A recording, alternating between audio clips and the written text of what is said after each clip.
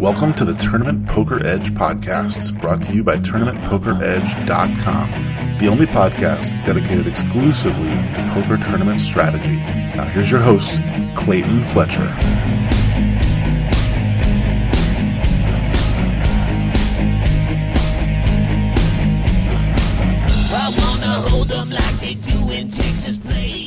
Hello once again, everybody, and welcome to the Tournament Poker Edge podcast. I'm your host, Clayton Fletcher, here in beautiful Paradise Island, Bahamas, where I've been enjoying the PokerStars Caribbean Adventure. The feedback from our last episode with Jen Shahadi was extremely positive. I'm so glad you guys are into it. I feel like Jen and I had a very in-depth conversation, and we got to know a little bit about how her incredible mind works. I have another special guest this week, and this guy is someone I feel really lucky that he's willing to do the podcast with us. He has $4 million, over $4 million in live poker earnings, as well as over $4 million in online tournament winnings. Also, he is the president and founder of the Charity Series of Poker. You know him, you love him. He sings bass in our quartet. Matt Stout. Hey, Matt. What's up? You have the lowest voice of anyone I've ever interviewed, so you get to sing bass. Is that okay? Why, thank you. So, Charity Series of Poker. Nice. So, 5 or 6 years ago, you decided you wanted to start. We need more something SOPs in the world. So you came up with one for C. Yeah, and I almost got sued for it, but we won't get into that story. But come on, you can't tease me like that. Who tried to sue you? Who do you think? Take a wild guess here. There were definitely some circulating comments that the World Series of Poker may sue me. There wasn't a cease and desist letter per se, but thankfully it never came to that because I'm one of their biggest fans, supporters, and customers. So it would have been a little ironic for them to sue me over this. Yeah, a little odd. Yeah, I mean, you spend every summer in their establishment. I participated in the World Series of Comedy. Oh, WSOC. Yeah. Actually, the same year I got my first WSOP cash was the year I made the finals of the World Series of Comedy. Yeah. What year was that? I don't know. Maybe 06, 07. I never heard of the World Series of Comedy, which is disappointing to me because I've always been a big comedy fan, so if I had heard about that, I would probably have tried to make my way over there. Yeah. It was in Vegas. It was at the Tuscany Hotel, which is real fancy. Oh, yeah. Fancy schmancy galore. By which I mean it smells like dead cigarettes. Thanks so much for doing the show. I want to hear about your Charity Series of Poker. It sounds like, let me guess, okay? It sounds like a poker series where the money that the players use for the tournament somehow benefits a charitable organization. So when you did that thing with Mensa, apparently all those geniuses rubbed off on you, huh?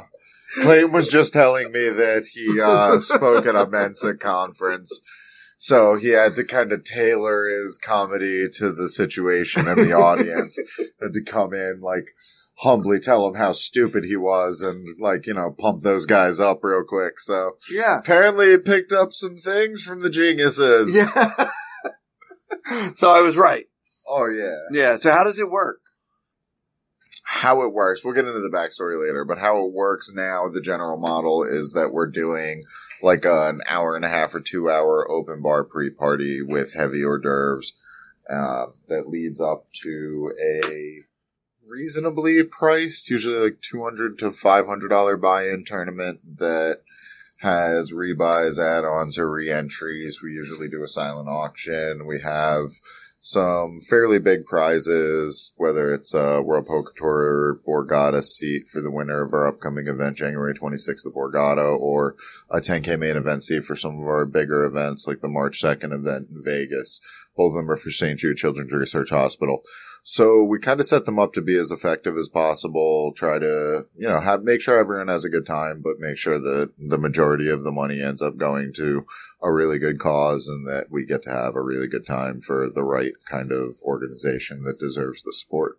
Yeah, well, I really wanted to get you on the show, Matt, because, obviously you're a very, very accomplished and highly respected player, but I love stories where I find out about poker players that have made a lot of money in the game, and now they want to do something good with it. And so did you always, like, in the back of your mind when you were starting to climb up the ranks in the poker world, did you think to yourself, if I ever had a lot of money, I'd try to find a way to give back to the world? Or is that something that kind of came to you later? It was actually the other way around. I was already the vice president of Habitat for Humanity when I was 19 in college and ran my first charity tournament then in the dorms. At 19? Yeah. So, and it kind of goes back further than that in that sort of the fast forward boiled down version of the story is that my brother managed to get into Johns Hopkins. My parents somehow found a way to get enough loans and financial aid and scholarships together to make it possible for him to go. He was sort of like the main positive influence in my life, and I was sort of troubled youth, I guess you would say, at that point when my brother got into Hopkins, and I was just like, holy crap, did you really just get into Johns Hopkins? And what's the age difference between he's 2 years older than me? Okay, so this was at my sophomore year. Okay.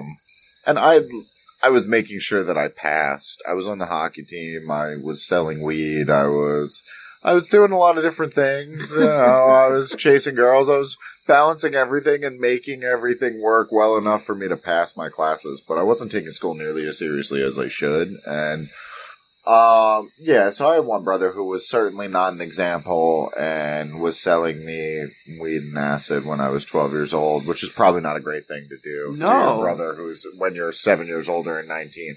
Wow. But, so you did acid at age 12? We'll get back to that. Okay.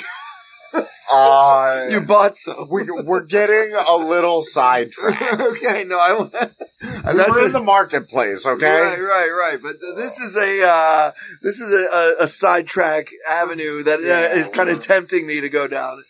All right. So whatever. We'll get back to that. Okay. Quickly. All right. Table that for now. Table. So my brother, I was definitely. I was getting myself in a lot of trouble. I think I'd already been arrested once. I didn't know this, but they were already planning. My uncle was a sergeant for the nearby prison. So if I kept going down the path I was going down, my parents were planning on having my own uncle arrest me just to prove a point. Wow, it's going to be great. That's salt in the wound. So anywho. Anywho, my brother getting into Hopkins sort of got me to reevaluate my life, want to do a little something more than go to Jersey City Community College after I graduated, and it definitely was a huge turning point in my life. Well, that sounds a little bit like a form of competition in itself, right? It's like you look up to your brother, but also you don't want him to be successful and you're not. Yeah. I'm one of the most competitive people I've ever met. Yeah. So, are you the guy that gets in fights when you play Monopoly or stuff? I cannot confirm nor deny these accusations. You've lost friends over a community chest card? I don't know what you're talking about, but yes, I can name a few. It was something that kind of stuck with me and led to me getting involved with my own chapter of Habitat at the College of New Jersey. And I ended up being the vice president. We were trying to figure out how to raise funds. And I was like, hey, let's run a poker tournament. Yeah, because you already knew about poker by that time. You were playing, online and stuff? Right. So this was right after Moneymaker won the main event. It was on ESPN several hours a day. Poker was hot, to say the least. Poker was the heyday. It was as it was blowing up, and everyone on campus wanted to run a game. And when I couldn't get enough playing every game on campus, started playing online, and it kind of took over my life. And so we ended up running a $10 rebuy tournament where we raised about $1,000 for our campus chapter of Habitat. That's pretty good. When you're trying to extract cash from broke college from students, college kids, that's going to say that's a pretty good number. Yeah, I got a company to donate like a flat screen TV and a couple other cool prizes for the top 3. I think we had 5 or 6 tables. And so this is interesting to me because you're a self-described introvert, right? But it seems to me like when you need to go talk to somebody and ask for something, you're not afraid to do that if it's not for you. Is that accurate? Yeah, there's some strong irony in that because if I need something for the charity, I feel like people want to do it. People want to get involved, and that's why I started the charity series of poker. Like I saw all the willingness to give in the poker community and the people that would support these type of things, but when there were poker events, there were these one-offs. They weren't marketed well. You didn't know the cause. You didn't know the people running it. You didn't know who was spending how much on what kind of admin and how much was actually making it. Going to the charity, yeah. Yeah, and not to mention, you also need someone to vet these charities that they're going to, because even after the money gets to the charity, you want it to go to an effective organization that's spending the money well. So I kind of stepped in to they all take really good care of us, so that then they're behind us with our mission and they want to help us run an effective event. They have to cover their costs in most cases and, kind of show the bottom line to their higher ups, but they get that we're bringing in some fairly big poker players and they're going to make ancillary revenue off the hotel, the restaurants, gaming.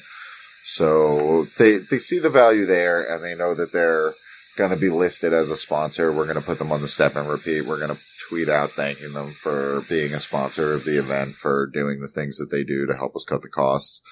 So, well, I hear Phil Hellmuth has raised $53 million single-handedly. Tell people if they haven't heard this whole story. You tweeted, thank you to Phil. And then why does everything have to turn so ugly so fast on Twitter? What is it about Twitter that makes people so horrible? I mean, there's always trolls lurking under every bridge, right? Twitter's no different. Yeah, but give us the background. So you said something like, by the way, thanks, Phil, for supporting. So during the whirlwind that was December 2018 for me, where my first child was born and my first charity event for an NHL team went down on the same day, and then 4 days later was my birthday, and then 2 days after that I was on Friday Night Poker for the first time. There was just like an amazing but very stressful and crazy transitional phase for me. And Helmuth stopped by the Poker Go studio during that game and kind of surprised me by congratulating me on fatherhood, giving me $2,000 for charity series of poker, and then leaving. Just handed you $2,000. Yeah. Here's for your charity. Good job. Congrats. Yeah, he's like, congrats. I heard you were going to be on the show today, so I didn't get a chance to make it over to a charity event the other night, but I wanted to give you this $2,000. Wow. And he's obviously a very controversial figure in poker, and he's designed himself to be that way. He's the poker brat for a reason. And there's definitely controversy behind the fact that he takes a $25,000 appearance fee for some of the charity events that he does. Typically, it's only events that he has to travel for and spend the weekend at a place. He does a lot of them for nothing. Yeah, the ones in Vegas he does for free. I think he tweeted out a figure where it was like 65% of them he charges a $25K fee, and 35% of them, mostly when they're in Vegas, he does those for free. And that his corporate appearance fee is like $50,000 a day. So he's kind of doing it for half price and helping these people with the model of their charity events. So people like Phil Hellmuth, their time is very valuable. It's hard for him to say yes to every charity that comes to him. So even with me, like, I'm nobody, and I get hit up by tons of organizations that Google about charity and poker. they see charity series of poker, they want to run a charity series of poker event. They're like, how can I run a charity series of poker event? I'm like, well, you can't. It's my thing, and I don't have time, and I don't have the energy. I tweeted out during a sit and go we were playing together because he had tweeted a photo of me, him, Norm McDonald, you, and my friend James Gilbert playing a 1K sit and go together. So I tweeted something along the lines of belated shout out to Phil Hellmuth for dropping by the Poker Ghost studio last month to congratulate me on fatherhood and donate $2K to the CSOP. Which he did in a non-public way. And then you were tweeting in a more public way to give him credit. Well, it was on the streamed show on Facebook Live. It was on Friday Night Poker. Oh, okay. So he came on while the cameras were on. Yeah. Which is definitely more what I think of as a Helmuthian move. Yeah, fair enough. But still, say what you will about him. The whole point of the tweet was like, say what you will about Phil, but I should have said help raise. That is the more proper terminology of it. But he's raised over $50 million for charity, with poker and represents the game well, which I think is true. And like I said, if I had phrased it as help raise, it would definitely be 100% true. He claims, and I believe him, that the gross raise of all the charity poker events he's been involved with lifetime is $54 million or so. Well, what? He won the main event in like 89 or something? So, yeah. Yeah. So, I mean, he's been a name that poker people recognize for all these years, 30 years, right? So, I believe that he's probably, been a part of raising that much money. Yeah. Not that he did it personally, of course. But yeah, I mean, the point is, you were trying to give Phil credit for being a good guy and to say thank you because he ended up hanging out with us. I think it was because he loves Norm McDonald. Of course. So we did the comedy show the other night, and then afterwards there was kind of an after party, and we all ended up going out, to dinner, and then the next day there's a sit and go, and there's a lot of Norm McDonald, whatever Norm wants to do, that's what we all did, because he's the biggest star in the room. I think even Phil Hellmuth would agree with that. People were lobbying for 15-minute levels in the 1K sit and go. I was like, what does Norm want to do? Someone like that is going to come out and help us do something for the name of poker, to do a comedy show like that. And it's really cool. I mean, when we have, some legit guys coming out who are really good comedians, it's good for poker and it's good for us at the same time. Yeah, we're going to show those guys a good time. If those guys want to play a 1K sit and go, I haven't played a 1K sit and go in years. I don't play no limit, let alone playing sit and goes. But Norm's dying to get these 1K sit and goes off. Norm, I will hop in your sit and go for you, but happily. I grew up watching you on Saturday Night Live and watching you in stand up, and you've been one of the funniest people of our generation. Yeah, I'll put together some 1K sit and go for you. I think I can. That's the least I can do. If you're going to come down to the Bahamas, entertain us with your comedy, help workshop these ideas with other comedians. That was the other really cool thing, is that I'll tell the viewers, you obviously know this already, Clayton. Stapes hooked me up and got me backstage in the green room with the comedians when they were prepping for the show. And then I got to hang out with all of them to the backside of the stage area where they all watched the performance from. So it was interesting to me because I'm planning on doing a stand-up set eventually. Breaking news, you guys. This is a hot lead. I got a scoop here. And that was one of the motivating things for me about seeing them do this show at PCA. And I was like, well, if they're going to do that every year, that kind of be my motivator to put together a set and have something ready by next year when we come down for this event.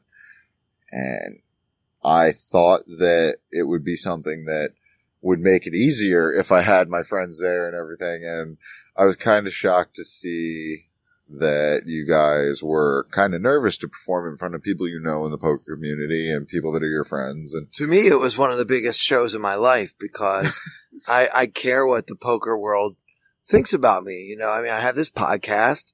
I'm trying to get ahead in poker. You know, I do some commentary. Like, this is part of my career. And if everybody's like, oh yeah, that guy that tells everybody he's a comedian, he's not funny at all.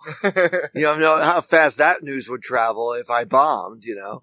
So, that was a very important show in my career. So I was way more nervous for that show than I've been for a show in a long time. And likewise, Norm was worried that the whole room would be poker players. Like normally when you do comedy, like this table's a bachelorette party, that's a family, they're a couple on a first date, you know, whatever. It's like a wide range of people. And this was a very, I mean, in a way, it was a homogenous audience. So anyway, I want to get back to Phil because this was a big story. Phil Hellmuth was hanging with us, maybe a little bit more than he otherwise might have because he loves Norm and Norm loves him. And he wasn't there for us, Clayton. Yeah, I didn't think it was because of me, but you know, that said, he was a perfect gentleman. He's not the guy, if you've only ever seen Phil on TV, he's not that guy when the cameras are off. He's different.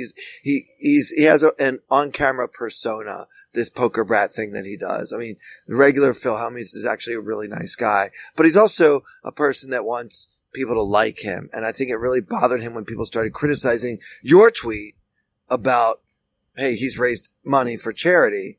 You didn't mean it in a literal sense, but he's been a big part of poker charity events his whole career. Yeah, and he's a big driving force in the fact that it's one of, if not the biggest fundraiser for charity in general. It is number one. It's surpassed golf now. Somebody did a study on that, and poker has now surpassed golf as like the big moneymaker for charities because everybody can play poker. Not everybody can play golf. You know. Now, if people want to get involved, they can come to Borgata on Saturday, January 26th, where we're going to have. I'll be there. I'm sure that's going to get a lot of butts in the seat. Now I'm going to just come and hang out and check out the event. I've never gone to one of your events before. I'm really excited to see what it's like. But there's going to be a tournament, and is that like the day before the main event? Is that the timing, or is it? Yep. So it's the night before their World Poker Tour 3500 main event, which is one of their biggest or one of their two biggest events of the year. So I think that's, and if you win 900K up top.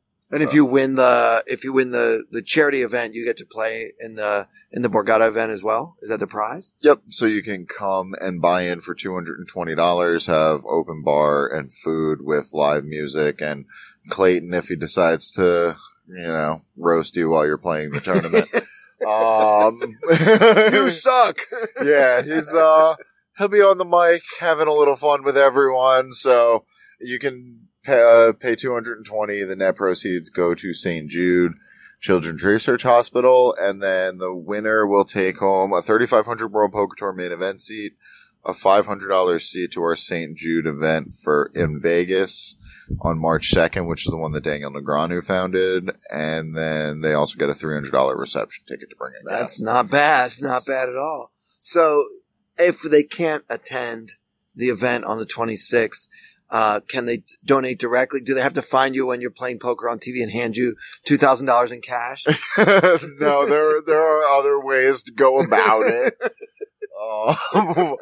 We're in the process of setting up the event website right now, where we'll have the silent auction and also the option to just donate. You can keep up with all of our events by following us on Twitter at the CSOP and on Facebook, Charity Series of Poker, and then CharitySeriesOfPoker.org is our website. Great. Well, when you get that set up, the event page, let us know. We'll tweet it out as well as get the word out. Cool. We'll try to get some more of our listeners to come. I think most of you guys can afford a $220 buy-in. So if you live anywhere near Borgata in Atlantic City, New Jersey, come on out. We're going to have a great time. It's going to be a wonderful event. And somebody gets to play in the big one the next day, which will be very cool as well. All right. So let's get back to acid when you're 12 years old. I don't believe in segues. Can you tell? That's like Carlin. I was just thinking, like, as I developed my plan for doing stand-up material, it's like, I don't do transitional material, and I don't believe in this or that. Like, yeah. I love it. Yeah, we just jump topics. I actually don't believe, like, when I'm doing my stand-up, I don't ever explain to the audience why I've started talking about something else.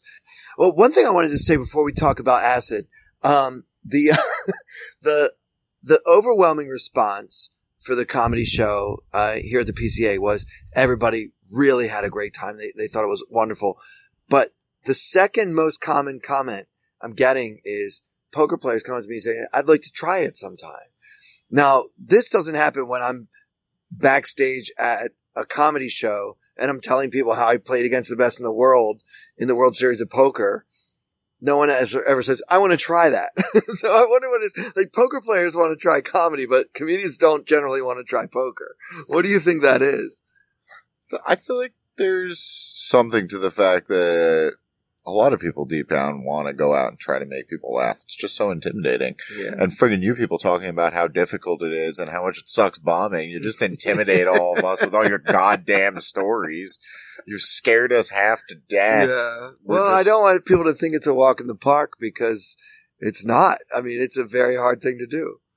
Yeah, I didn't expect it to be, but the fact that I saw Norm look so nervous. He was pacing backstage. Yeah, he was really freaking out. Yeah. But no, I mean, honestly, it was a very memorable night. I'll never forget that night. And I hope that it can start more of a relationship between comedy and poker. Yeah, for sure. I wish we had more comedy shows on the tour. It's always been a huge thing for me. And I think it's just something it's really good for most people to kind of let loose. It's few people are going to say, no, I never want to go to a comedy club. Like that always sounds like what kind of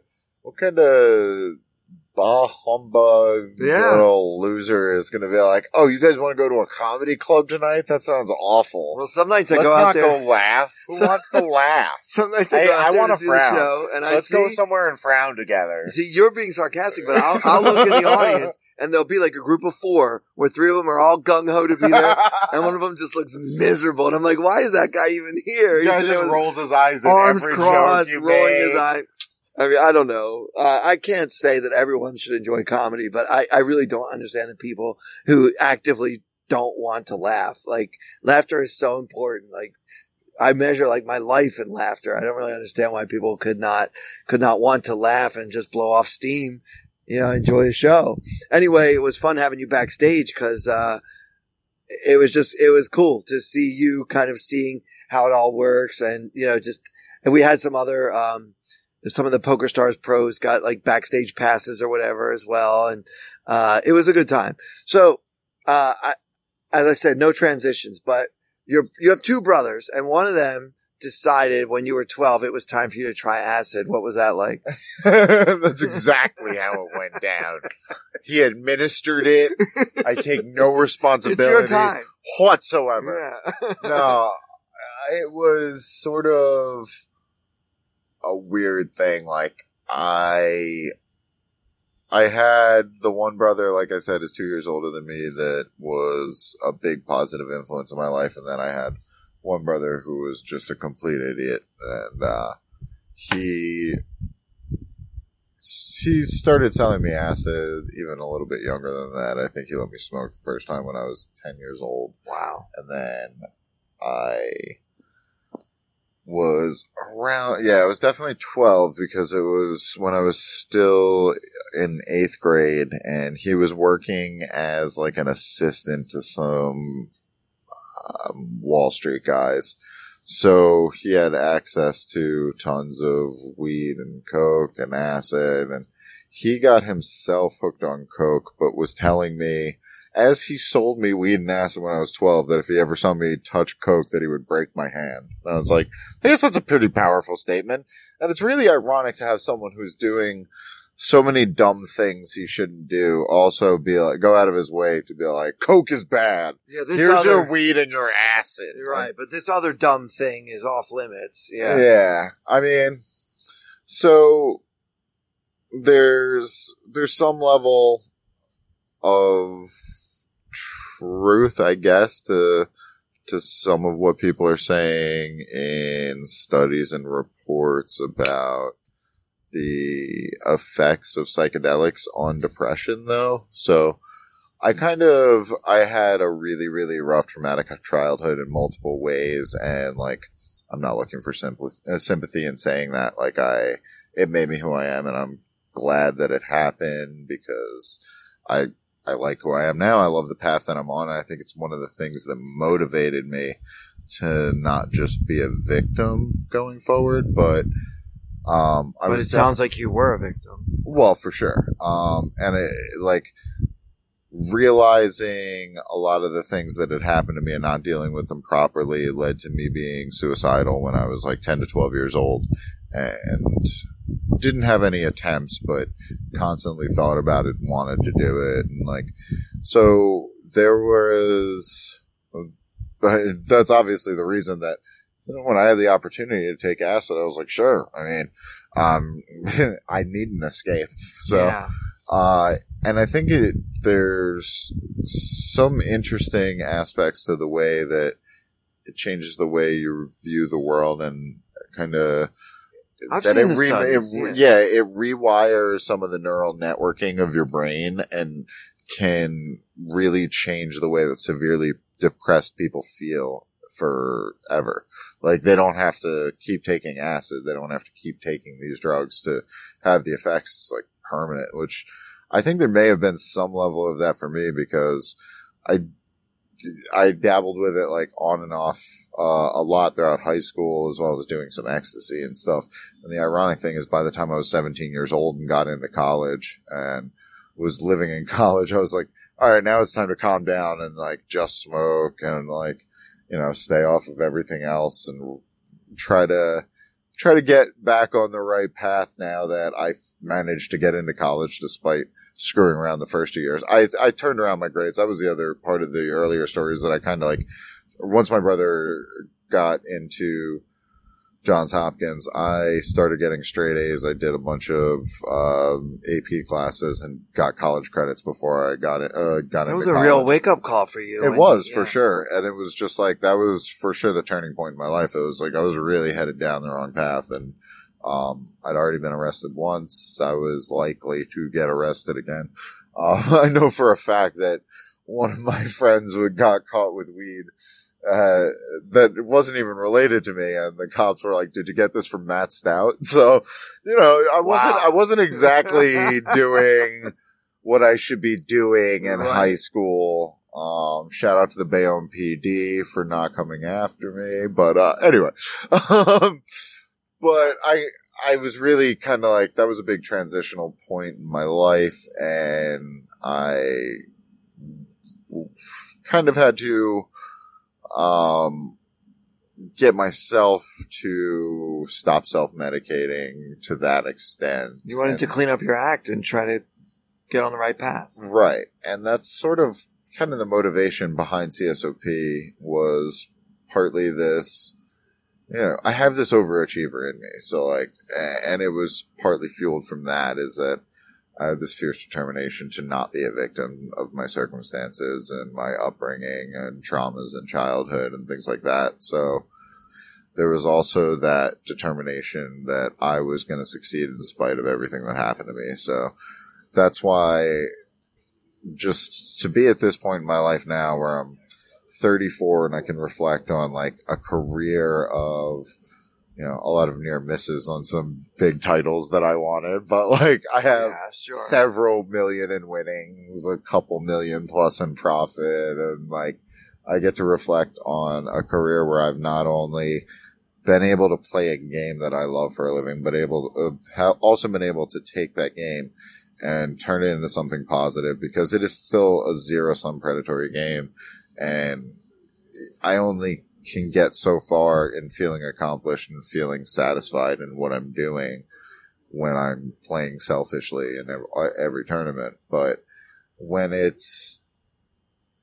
I'm working toward goals with CSOP, it's so much more motivating to me, and it means a lot more to me, and it's something that no one can take away. Like, we won the Charitable Initiative of the Year American Poker Award a few years back, and that meant more to me than any bracelet ever could. People are behind you and what you're doing. I'm trying to have a conversation with you the other day in the hallway, and you just wanted to go to the pool and relax here in the Bahamas.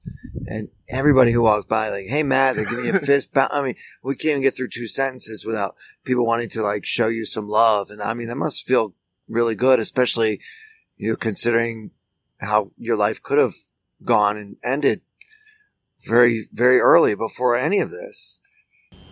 Would you say that at one point you had a drug problem? Well, first of all, I'm glad that I didn't have unlimited access to it. I think my brother realized how much I liked it in high school. Yeah. Kind of decided, maybe I shouldn't give him a sheet or two of it, but yeah. It is fun challenging people at the table to do a 10-strip acid when they are being tough guyish. And, oh, why don't you want a drink? Hey, how would you handle 10 hits of LSD? They're like, I fold. I never understood, like, I never understood the idea of that your manhood is somehow tied to how much poison you're willing to consume. It's so absurd, and that's why I love just going off the wall with that reply when people are being obnoxious at the table. That's all in why way the over stories the top, sometimes come Right. out. It's not like I'm really going to go do a 10-strip right now. No. I have a slightly different life now. I have a baby. I have a fiance to look after. It's definitely a different chapter of my life. Yeah, and, if you could say it's a new chapter, for sure. Yeah, you're not in that old chapter anymore. Yeah, so, it definitely could have gone down a very different path, and it's kind of awesome because, you know, now Dang Underground is on my board of directors because he asked me to take over his annual St. Jude charity event, and I'm learning a lot about the St. Jude best practices as well as sharing with them what I've learned across all my other events. And I'm really working on optimizing best practices for these charity poker tournaments, whether you're doing like a smallish event where we're doing just the pre-party or turning it into more of a dinner event, gala type thing. And now the money we raise for the charity series of poker, after we're done paying all of our expenses for the year, I'm going to donate net proceeds after that to some effective altruism causes so that we can help everybody. You know, like, we're going to be doing the events that we're doing in the United States for the causes that we choose here, and the organizations that are effective enough for what they're doing in the U.S., but then also try to do what we can for some other organizations that are doing really great work abroad and doing things at a much lower cost than we possibly could with the cost of things in the United States. Well, one thing that comes as a result of that, and this is something that I've done a lot of research on, happiness seems to come from helping other people. All the research they do, the drugs you can take, the money you could win playing the lottery or even the World Series of Poker, all the things that we think, for maybe like the touchdowns you could score, the girls you could end up having sex with, the thing that makes people the most happy for the longest amount of time is feeling like you're helping other people. Absolutely. And that's where true happiness comes from. And the best way to battle depression, if there's anyone listening that's struggling with depression, as it sounds like perhaps Matt here was at one point. Perhaps. Maybe turning your life around by saying, I'm now on a mission to help other people, is a very effective way to get happy yourself. So, for sure. And in that vein as well, there's, I forgot the exact term that he used, that were comparison monkeys or something. You're always viewing your life comparatively to the people around you and the people you see on Instagram and the people you see on Facebook. Yeah, turn that stuff off. Yeah, it's fine if you know how to go about it. Like, I want to be on Facebook to keep in touch with my family and see their posts because I'm not going to call them every week, and but you don't want to just lose touch with who they are 3 years down the road.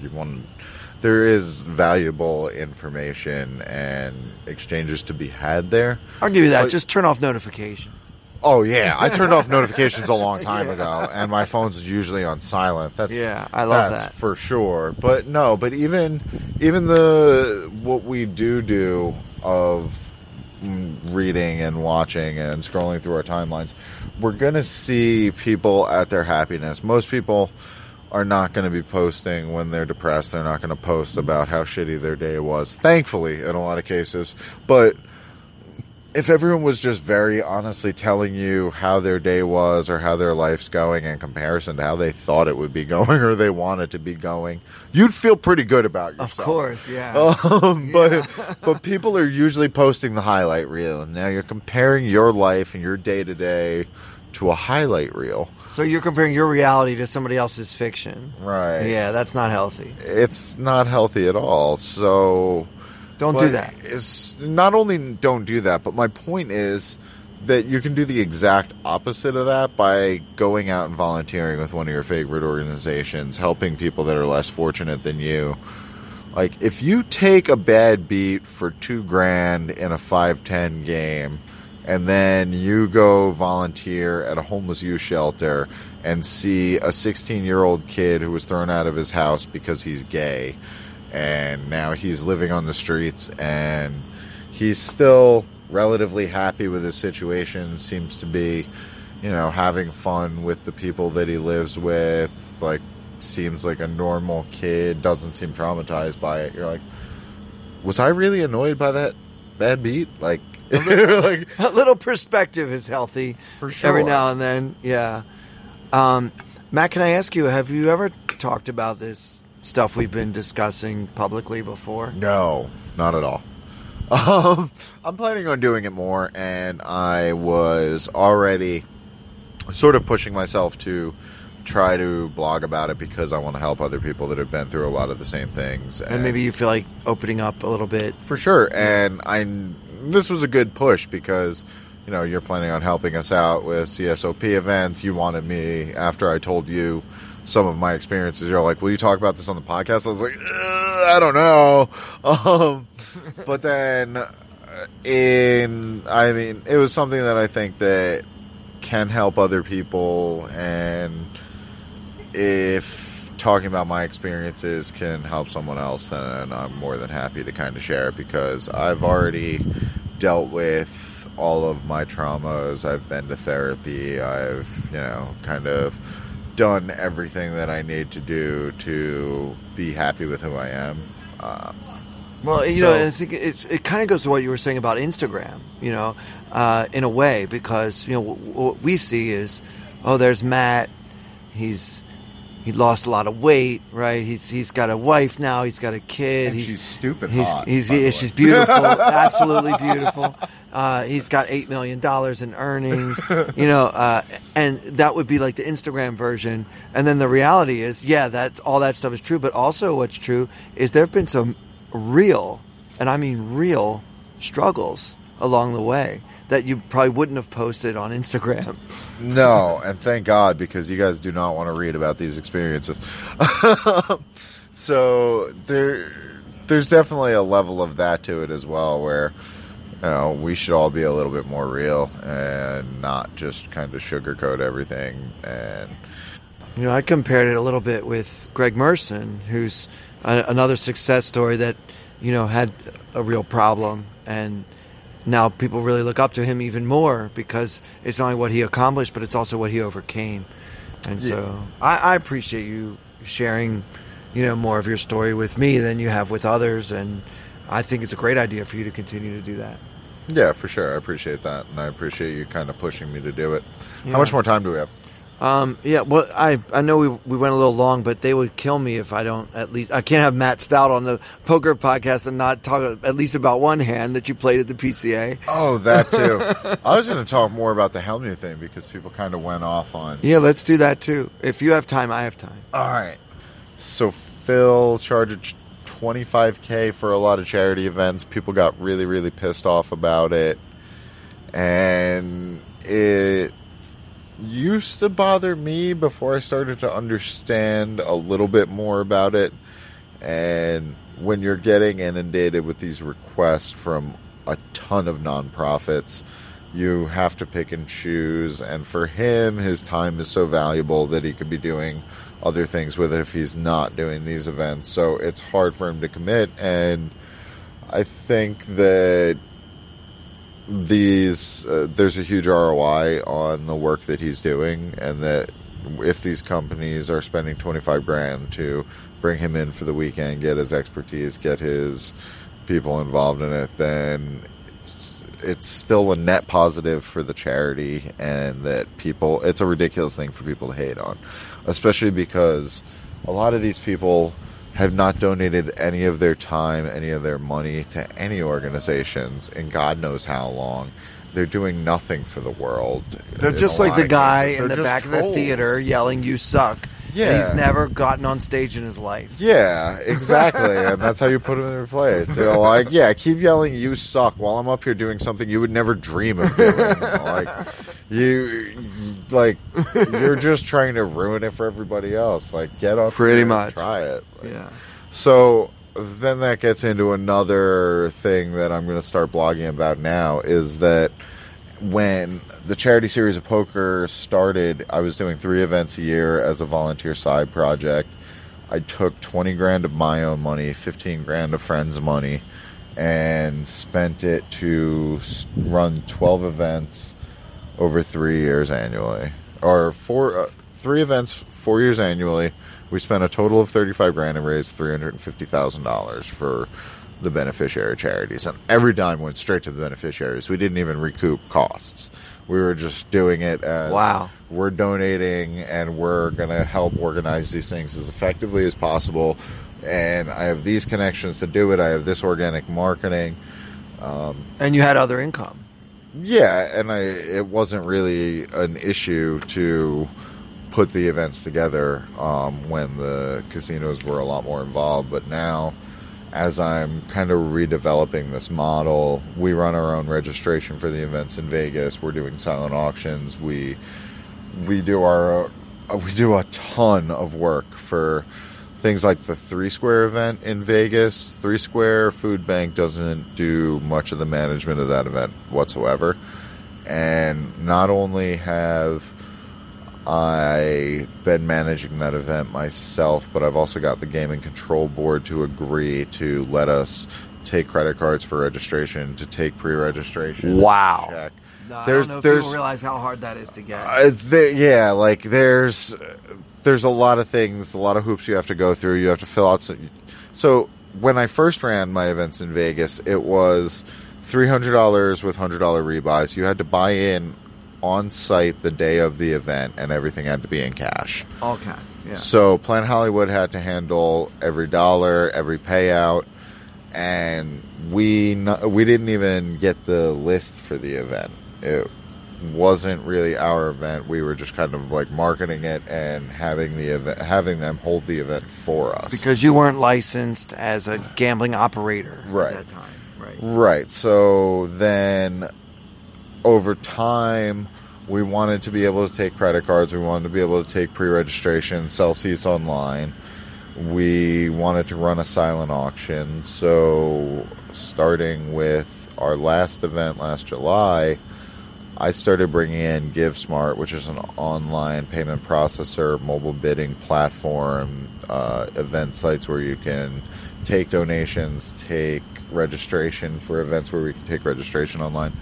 We got them involved, and then I had to take their information to the Gaming Control Board and not only apply for the event ourselves, and say that we were going to be the ones running it, but explain to them who GiveSmart was, show them their terms of service, our contract with GiveSmart, the structure of the event, the poker rules, the rules we had for the structure of the tournament, Planet Hollywood poker rooms rules, I don't know, a million other things, like an event timeline, the official application, the application, a separate one for the 50-50 that we run.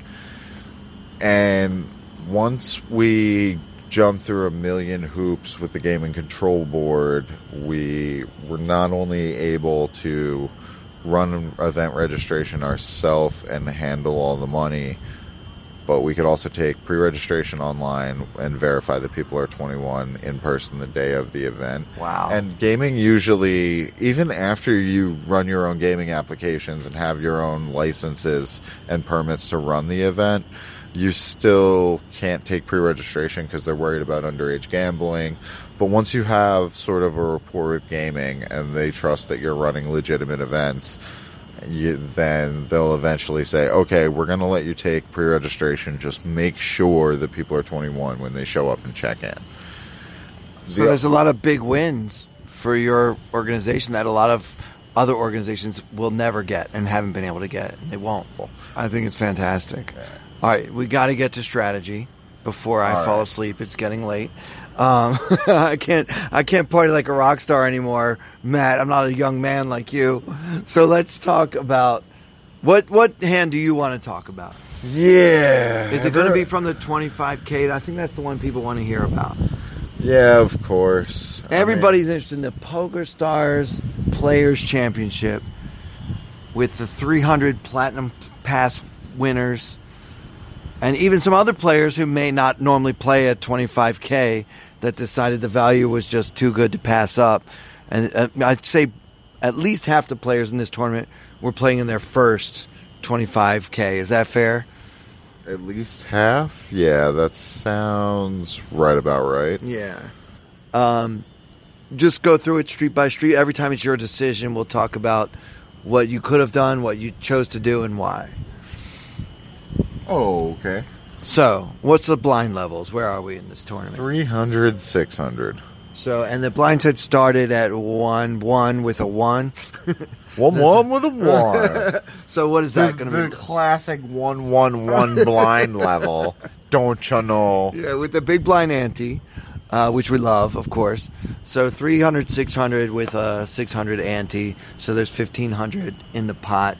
You guys were playing 8-handed in that event, right? I believe so, yeah. Okay. So, I think he was Russian or Eastern European, but either way, he's a presumably decent foreign pro. He opens to 1,400 at 300, 600.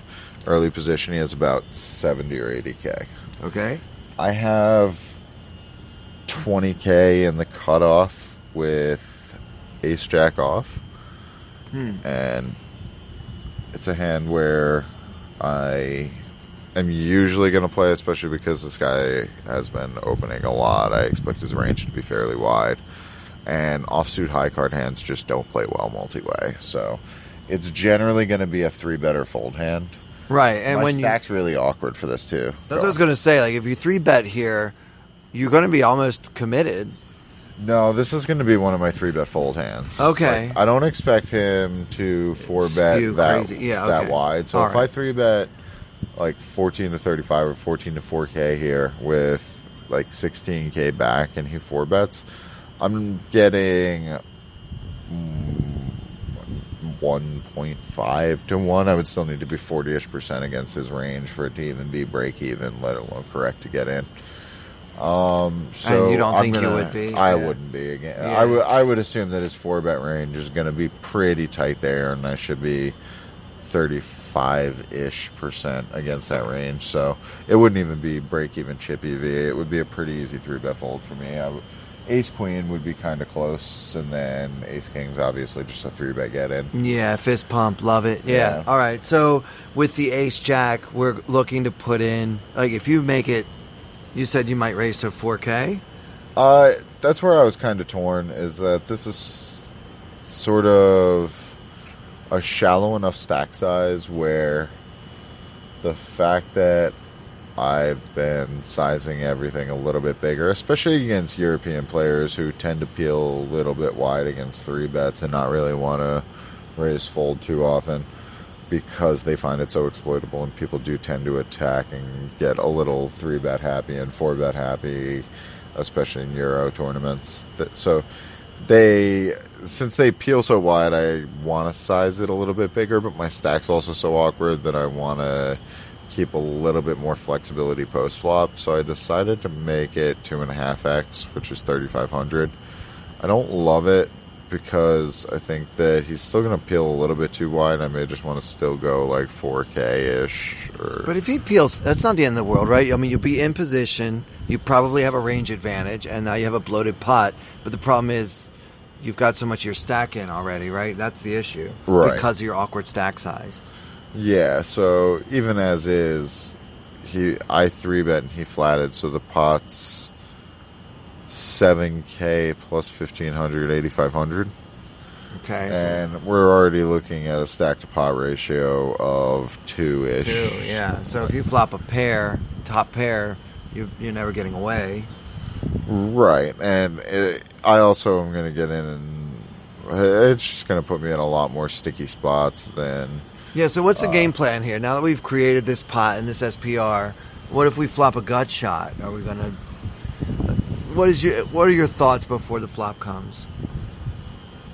Well, like you said, it's going to get awkward in a lot of spots. Like, because of the stack size, like, if we flop an over in a gut shot, like, what are we going to check back and probably have to fold to a bet if we break, or bet and have to probably call it off if he raises? Like, it's going to get dicey. Yeah, your next bet is definitely going to commit you, unless you made some really sick, tiny bet, but I don't know what good that's going to do us.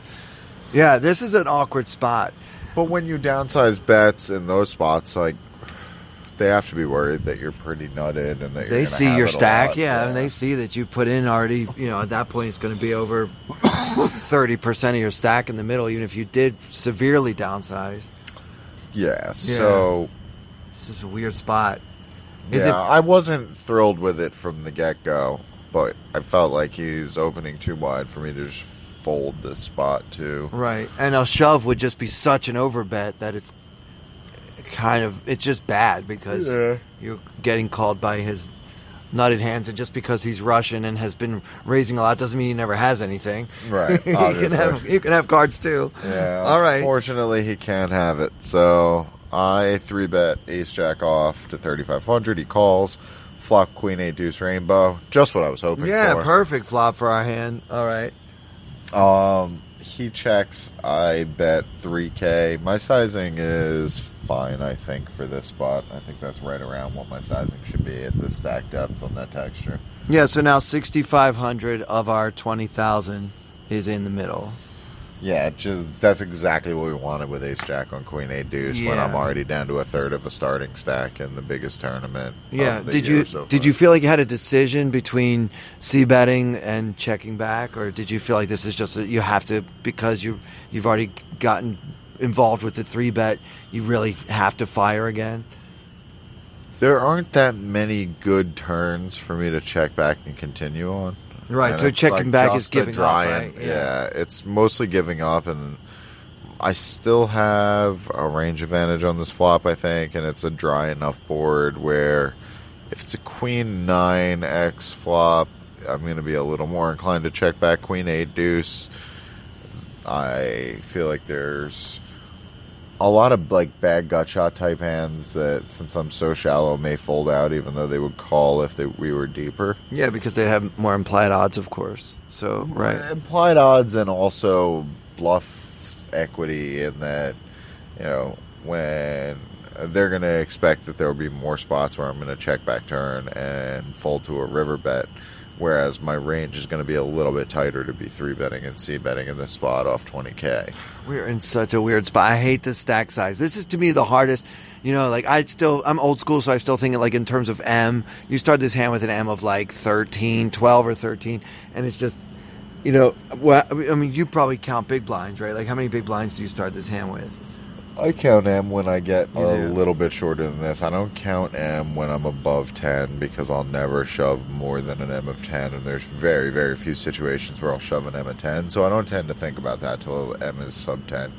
Okay. I started the hand with 33 bigs. So it's 33 big blinds or an M of 12 or 13. So that's interesting what you said, because we actually talk about M a lot on this podcast, because I've sort of tried to rekindle people's love of M just due to the fact that with these big blind ante Renaissance. The Renaissance. It is time. M is coming back in a strong way, because with the big blind ante, your SPR pre-flop is almost as important now as your SPR on the flop.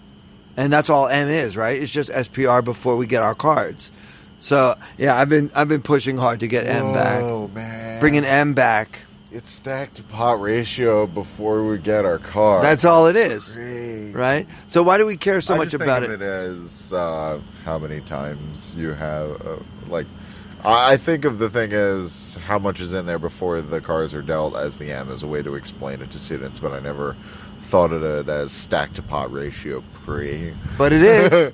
That's exactly what it is, Fair right? enough. I'm not saying you're wrong.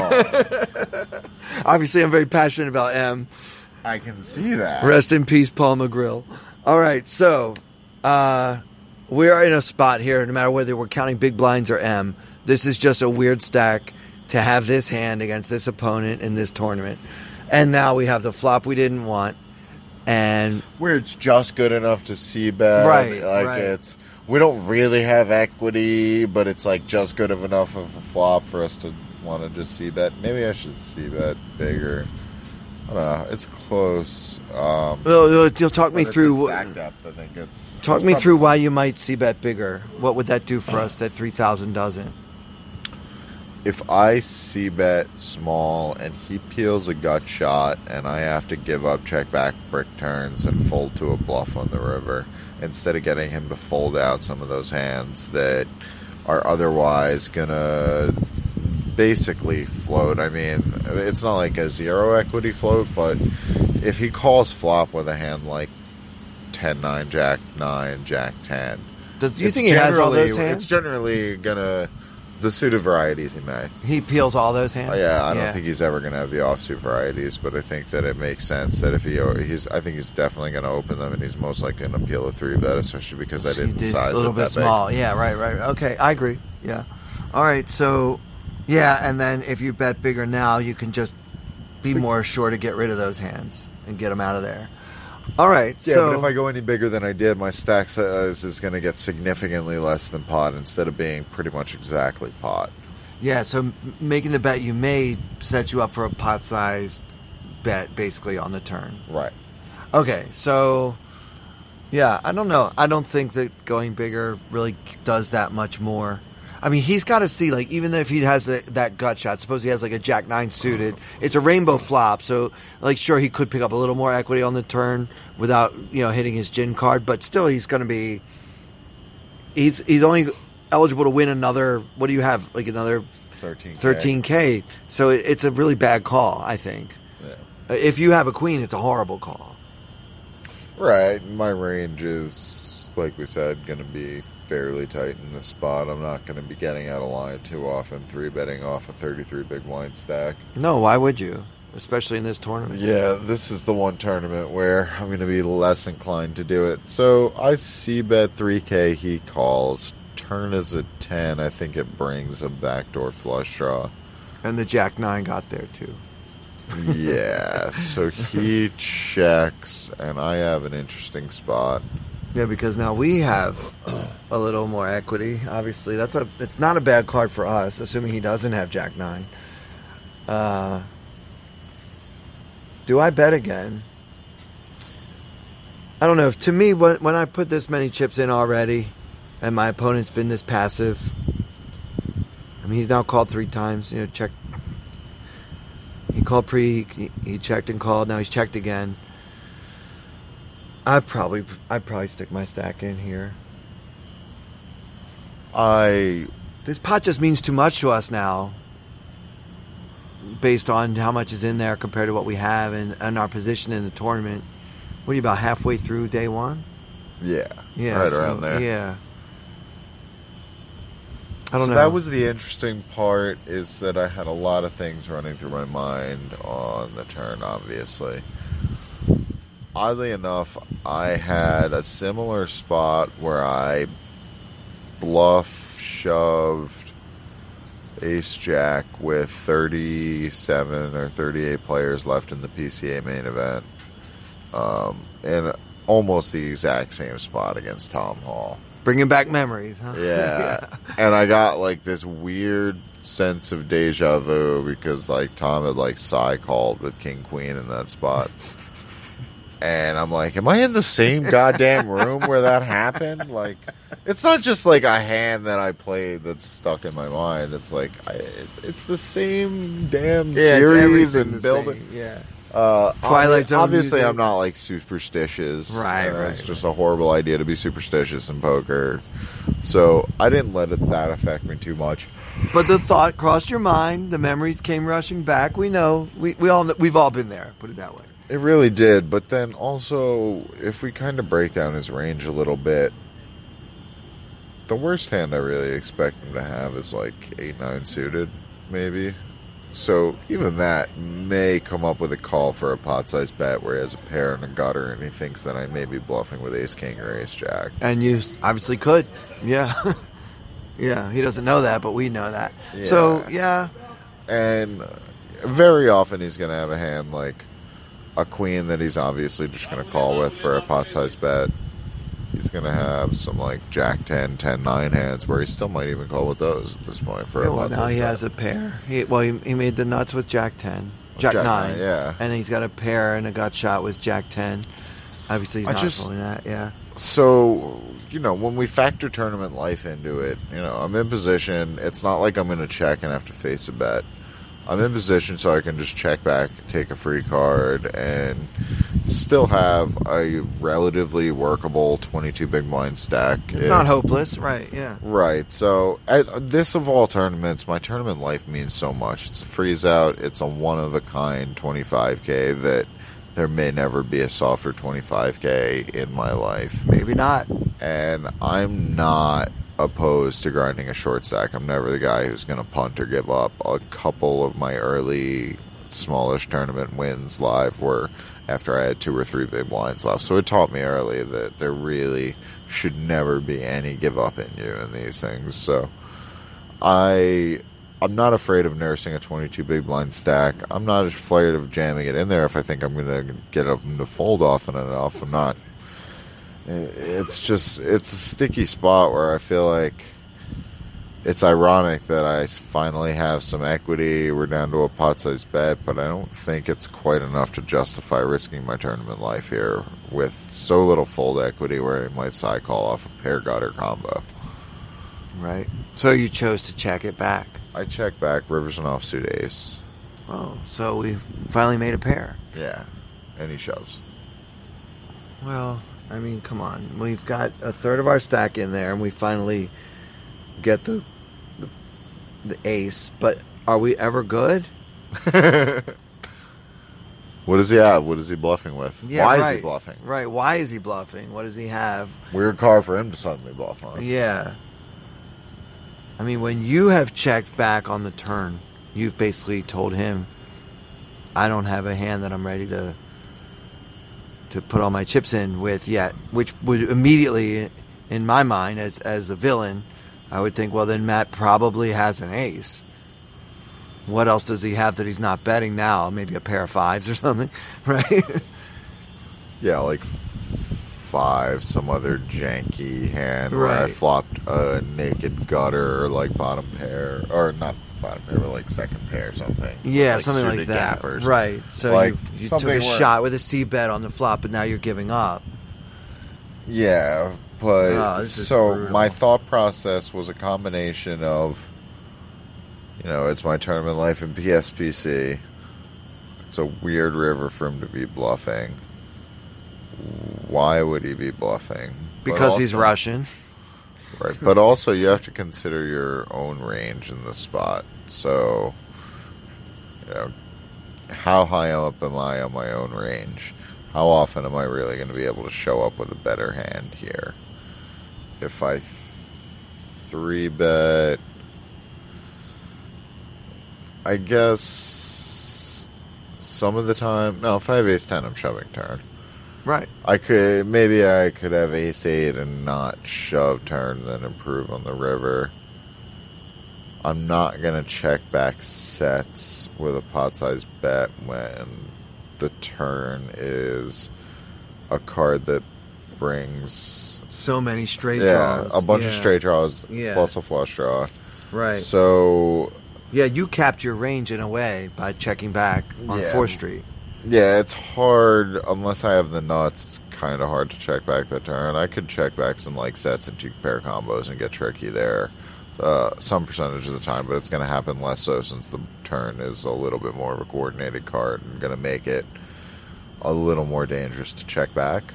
Yeah, it brought a flush draw, and it's getting so into that, the kind of straights people like to try to make. I don't think you're going to be checking back a set very often. I guess you would just because you have to balance, but do you have to balance in a tournament like this? No, balance is sort of overrated in a lot of these spots live, especially against opponents that you're never going to play with again. I'm way more careful about balancing. Yeah. Online against regs or against people that I know are paying attention that I play with regularly live. Right. Some guy we don't recognize from Russia. Yeah. Right. In a lot of spots. Okay. So, it's not necessarily just about balance, though. It's also about figuring out which hands that I need to bluff catch with, because I won't show up at the river with much better often. So, like, if we're going to pick a hand to bluff catch with, something that blocks Jack-9 is also going to be better to bluff catch with than something that doesn't. So actually, Ace-Jack becomes a better bluff catcher. A better bluff catcher. It makes better. sense. I would rather fold Ace-King and call with Ace-Jack on the river than... Right, because you don't block the Jack-9 with Ace-King, obviously. Okay. Well, yeah, so that is an argument for calling. Yeah, so we're kind of hoping that there's some 7-8 suited, 9-8 suited, 9s, 10-9 suited type hands that he's turning into a bluff now, because he's afraid that I river in an ace, but that he knows that there's a decent chance he can get me to fold one pair. He also doesn't have to risk too much of his stack to do so. Right, you said he started with 70K and we only started with 20. So, yeah, it could just be a case like, well, even if Matt has something, is he willing to go with it now that he checked back the turn, which... I don't know. I mean, I think given all of this, it's better to if you want to have a bluff catching range, which of course you do. I think it's required. Have to. Oh, so of course you need to have. That's not like just like a game theory and a balance concept and something you have to do against good players. It's just something to keep yourself in check and to make sure that. Okay, well, I guess if I'm going to get to the river with all these better bluff catchers, I can just use them and I can fold this one. But when it's to help yourself analyze things in terms of, I guess I should take this top X number of hands and call with it, and the ones with the blockers need to be considered as well. But it goes beyond the balance concept to be your own way of just keeping track of what hands are too good to fold, because while it's possible with the board texture to have X number of better hands, in reality your own range will make it so that you only have X number of hands, and it becomes more important as you're playing against good players. But it isn't one of the concepts that only works against the game theory perfect animals and the super high wizards, right? Yeah. It's just something that you need to do to be able to be like, you know what? Like, I'm never going to have a better hand than this in this spot, so therefore I'm kind of required to call. Otherwise, I don't have a call range. And you need to make sure that you're not, so exploitable that you're never going to be able to call in a particular spot. Right, so you can't always check back on the turn planning to always fold every river, obviously. And this particular river makes this hand so interesting and tricky because it does give us a pair, but it's a pair that's good often. How often? This pair of aces is going to be good what percentage of the time? Ballpark. I'm going to want to pray that the answer was 33. Because we're getting 2-1. How'd you guess? That is the $1 million question. And we don't know the answer, right? That's a theory question because we can't pinpoint the exact answer. But do you think it's around there, though? Do you think it's around 33? Which would make my call break even not worth it, and a fold because of tournament considerations and the value of your last chip in tournaments. I called and he had Jack-9, which was awesome. It was really... That was a fun way. Oh, I thought you said we blocked Jack 9. He can't have that. Yeah, it God, turns out the blocker theory just like put the kibosh on my PSPC. Oh, so that was your bust out hand. That was. I was like, hey, what do I want to talk about on this podcast? Let's talk about a hand that I played awesome and looked really, really cool and smart. Oh, wait, no. Let's talk about a hand where I called off a bluff catcher on the river and was wrong for all the money in one of the biggest tournaments of all goddamn time. So if you weren't already depressed thinking about all the other things we discussed already, then we have this to go to bed on. Go do some volunteering. You'll feel better about your situation. I didn't take too much time to feel bad about myself. Yeah. I literally spent the next hour or two after I busted PSPC texting everyone, getting Negrano to agree to do this charity roast in December that we want to do. So excited to work on this, and it's why I'm doing what I do. It's so much better to be putting your time and energy into something, and that's why this is becoming more and more of a job for me, and not travel outside Vegas as much. I gave up my Borgata sponsorship this year or last year, starting January 1st of last year, because I knew I was going to not want to travel as much if I was focusing on CSOP. I'm putting together a team and a network that is going to be able to run the best charity poker tournaments ever, and try to be able to do it for more and more nonprofits that deserve it, and give them the kind of network and system and the best practices, and making sure that you run a tournament with integrity that's fun, that is still going to raise a lot for the beneficiary charity.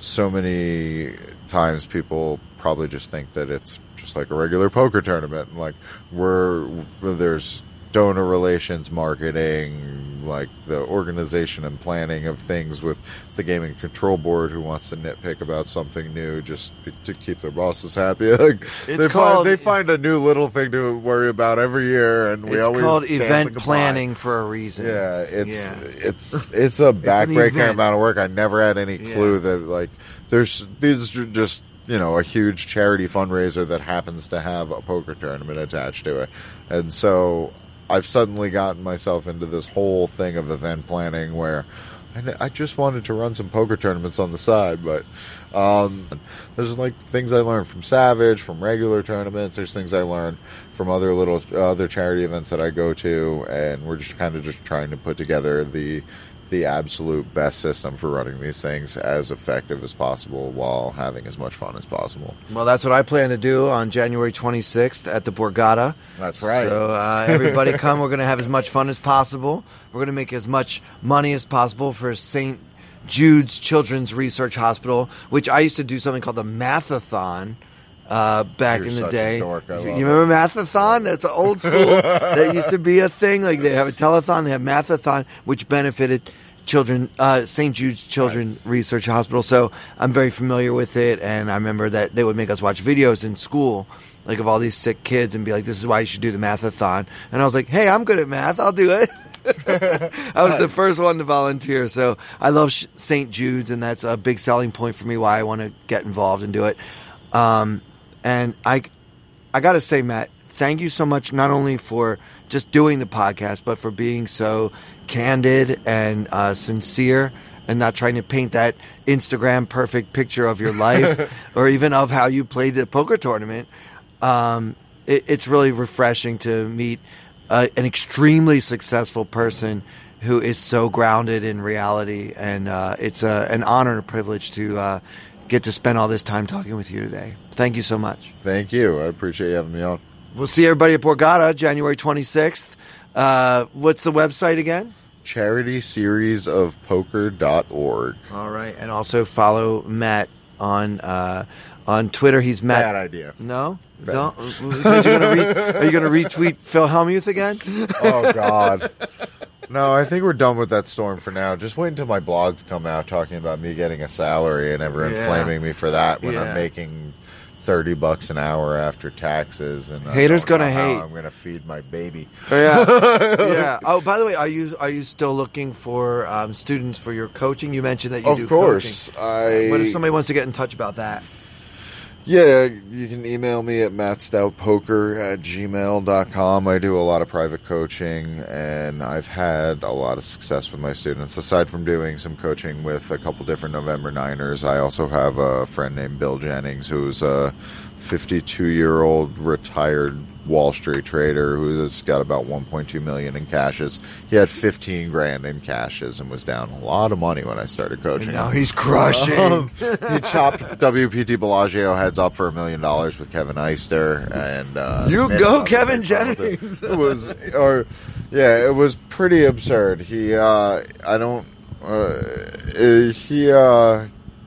Results not typical with him, but I've had a few different people that have gone pro or transitioned to semi-pro, including the hedge fund manager, aside from him. So I really have fun kind of taking people and helping them guide them to the right training sites. I'm not going to discourage people from watching training videos and stuff, but it's good to have a one-on-one coach who goes through your hand histories with you, figures out if you're applying the concepts you're learning from videos correctly, and they'll just kind of pick you apart from top to bottom, see what your level of tolerance is for how much you can be berated, and then just kind of break you down as a poker player and fix everything that's wrong, and just keep pounding it away until you can't get the voice of me out of your head, just like I can't get Andrew Brown's head a voice out of my head when I play PLO now. Like, right. The things that he taught me are just like burned in there, and if I'm like try to make one mistake and like make one call pre-flop with a hand that I'm not supposed to, I'm just like, I hear him on my shoulder like reciting a rule that clearly states I can't call with this hand. Can't call with this hand. Stuff like that, and like it takes several hours, but I take it really, really seriously and personally, and I've had a lot of success with a lot of my students. Well, you clearly know your stuff, and you're very good at explaining things. And I don't know what you charge for coaching, but whatever it is, I'm sure it's worth every penny. So if anyone out there is interested, hit him up, mattstoutpoker@gmail.com. And we look forward to seeing everybody at the Borgata for the big charity series of poker event the night before the big WPT Borgata Winter Open. This month, January 26th, Saturday night, be there or be something else. I'm going to say something oblong. Be there or be oblong, because it doesn't rhyme, and I like that. So for Matt Stout, who so generously donated his time and energy to this for us tonight, and for everyone here in the Bahamas, and of course everyone at my favorite website, tournamentpokeredge.com, I'm Clayton Fletcher. Thank you so much for listening.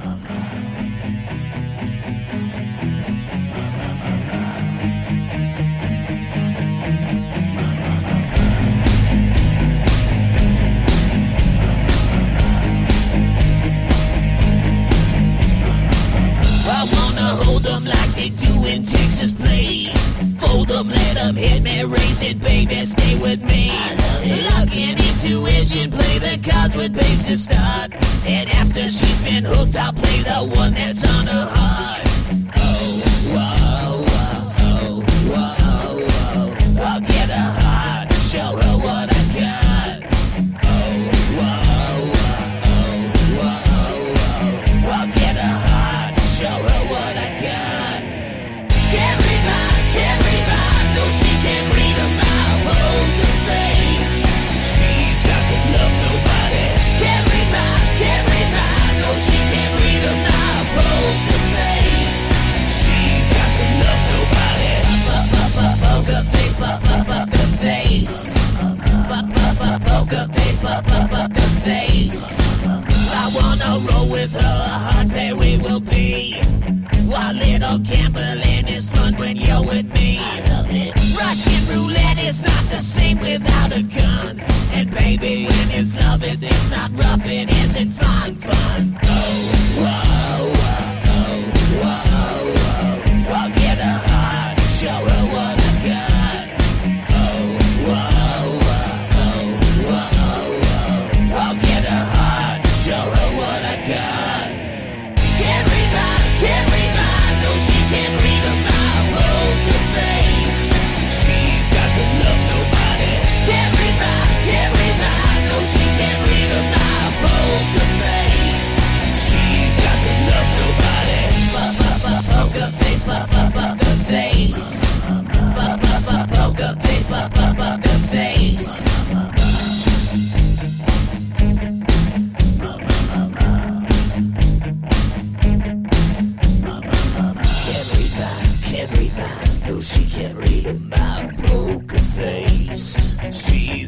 love nobody. Get